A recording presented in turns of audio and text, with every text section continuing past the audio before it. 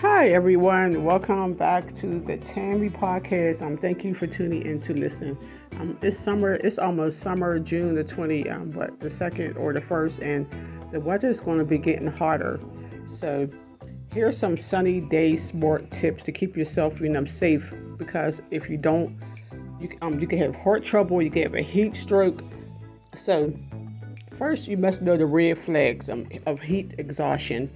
You gotta look for headaches, moist skin, dizziness, nausea, or vomiting. If any of those symptoms appear, and a fever above 104, you could become confused, red skin, rapid, shallow breathing, quick, weak pulse, seizure, or fainting. You must immediately call 911 or if you're with someone, you call 911.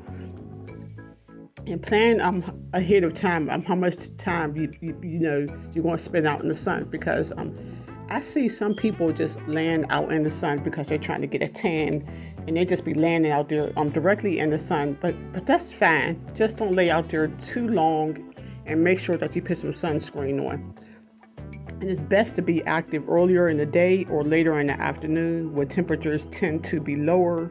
If you have to be outdoor when it's hottest, be mindful of how hard you exert yourself, and make sure to seek out shade.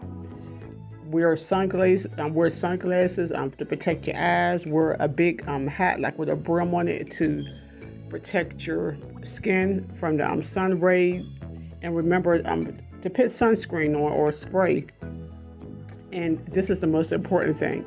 Make sure that you drink enough fluid, and the fluid that's most preferable is water. Get enough water.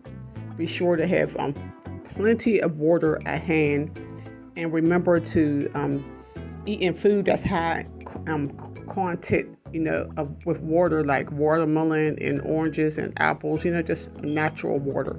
Make sure you eat enough of that too.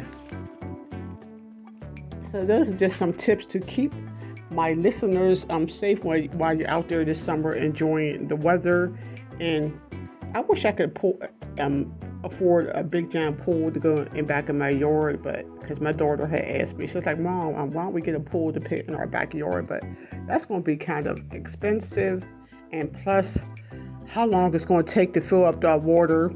And my daughter had also said that the fire company will come fill up the water, which wasn't true. She got me excited, but they won't do that because it could be a liability.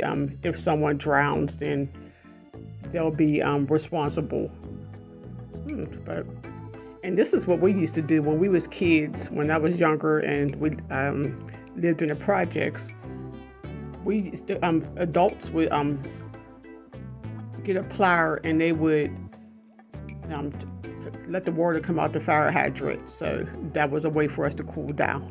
Okay, just some tips on how to stay cool during the summer hot months.